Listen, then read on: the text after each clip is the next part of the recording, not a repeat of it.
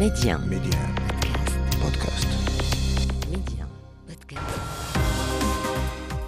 أهلا بك. وقتما تريد وأينما كنت نطلعك على آخر الأخبار. محتوى إخباري يومي سريع دقيق ومختلف، كل ما يهمك في العالم بنقرة منك. أنا نهى يوسف، وهذا أخبار كاست على ميديا بودكاست. هذه الأخبار تهمك. وزير الخارجية الفرنسي ستيفان سيجورنيه يزور المغرب. الزيارة هي الأولى له منذ توليه منصبه، والمملكة وجهته المغربية الأولى برغبة معلنة في كتابة فصل جديد في علاقات الرباط باريس. في اليوم 43 بعد 100 من حرب إسرائيل على غزة، رئيس الوزراء الفلسطيني محمد اشتية يعلن استقالة فريقه الحكومي، ويقول إن المرحلة القادمة تحتاج تدابير سياسية وحكومية جديدة.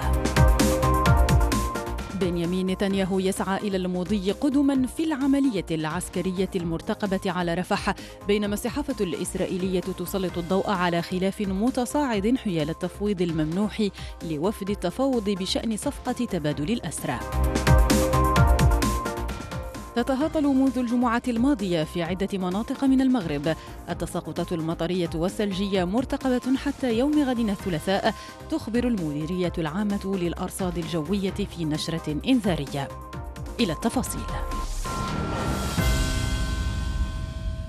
برهان إعادة الدفء للعلاقات المغربية الفرنسية، وزير الخارجية الفرنسي ستيفان سيجورنيه يزور المغرب لأول مرة منذ ترأسه الدبلوماسية الفرنسية، جاعلا من المملكة وجهته الأولى في المنطقة المغربية.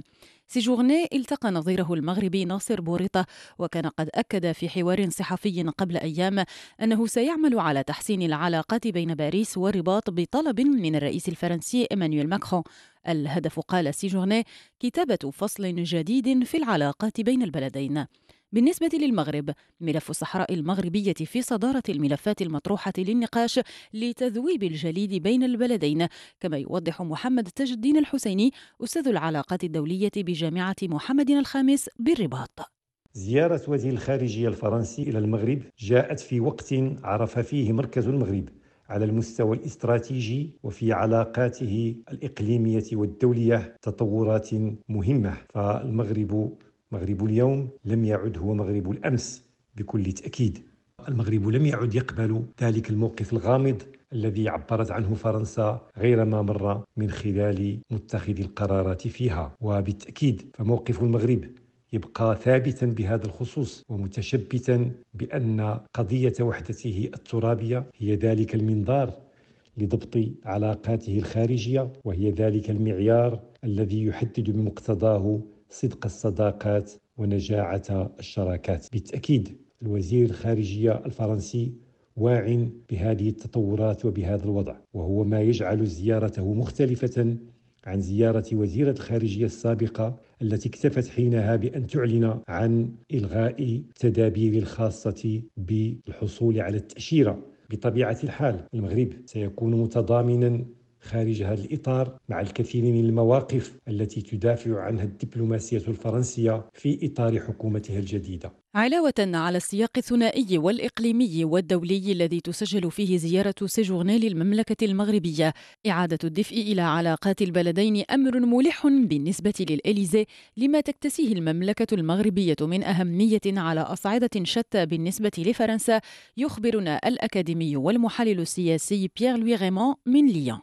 طبعا هذه الزيارة تهدف إلى إعادة الدفء إلى العلاقات الفرنسية المغربية، وكون وزير الخارجية نفسه يقوم بهذه الزيارة الآن طبعا مليء بالإشارات، وهي إشارات تظهر بوضوح أن هناك رغبة رئاسية فرنسية لإعادة الدفء إلى علاقاتنا المشتركة. ثمة الكثير مما يجمع بين الطرفين، يعني العلاقات الفرنسية المغربية المغربية متجذرة في التاريخ، ومن السهل إعادة بث الدفء في علاقات قديمة، لا على المستوى السياسي ولا على المستوى الثقافي ولا على المستوى الفني ولا على مستوى أيضا مصالح اقتصادية مشتركة، تبادل الطلاب، استثمارات فرنسية في المنطقة الحرة، استثمارات مغربية في مشاريع الجامعية. فبالتالي من السهل إعادة الدفء إلى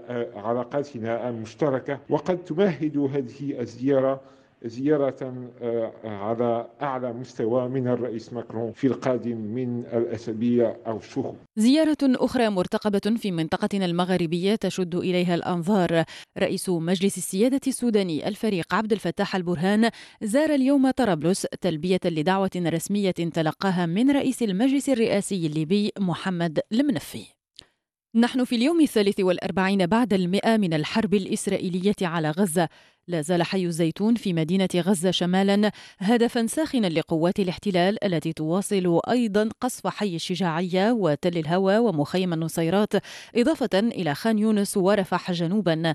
العشرات من الضحايا سقطوا خلال الساعات الماضية، ما رفع الحصيلة الإجمالية إلى أزيد من 29,780 قتيلا، بينما الوضع الصحي والإنساني في القطاع ماض في تدهور سريع.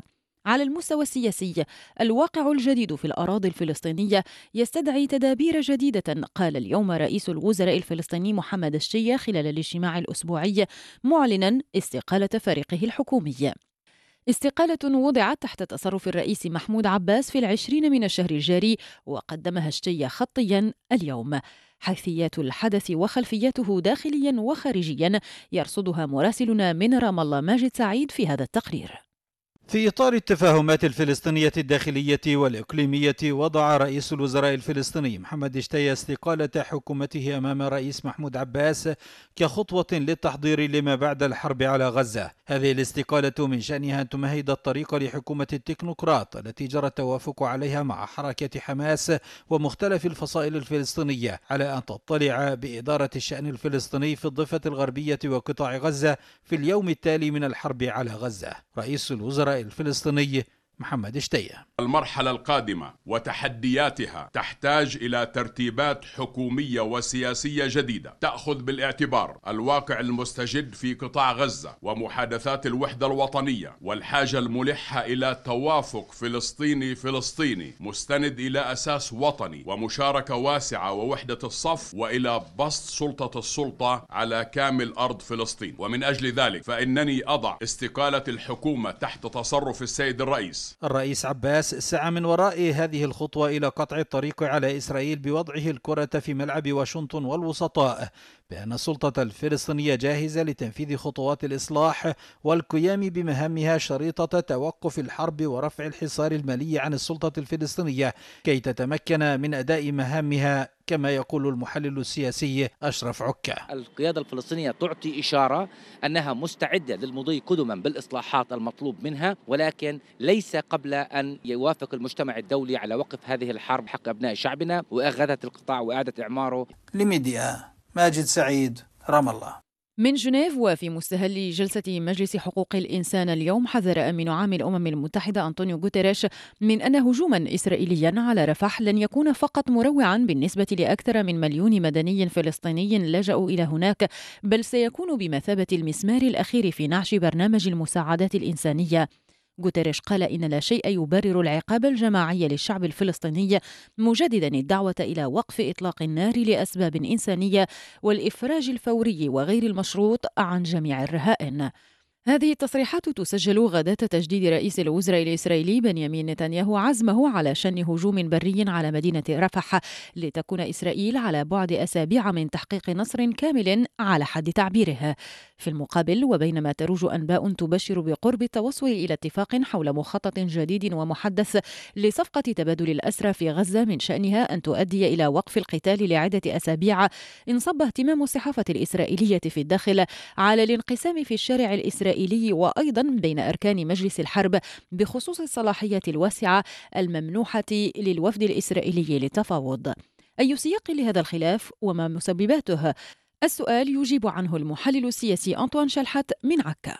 الغضب والانقسام اللذين يسودان الشارع الإسرائيلي فيما يتعلق بالوفد الإسرائيلي المفاوض بشأن صفقة تبادل الأسرى مع حماس ينعكس طبعا على هذا التفاوض، وهو ربما ما يدجج الموقف الإسرائيلي الرافض للشروط التي تضعها حماس. يعني هذا الانقسام حتى الآن لا يبدو أنه يؤدي إلى شرخ كبير في المجتمع الإسرائيلي يمكن أن يتطور لصالح معارضة الحرب.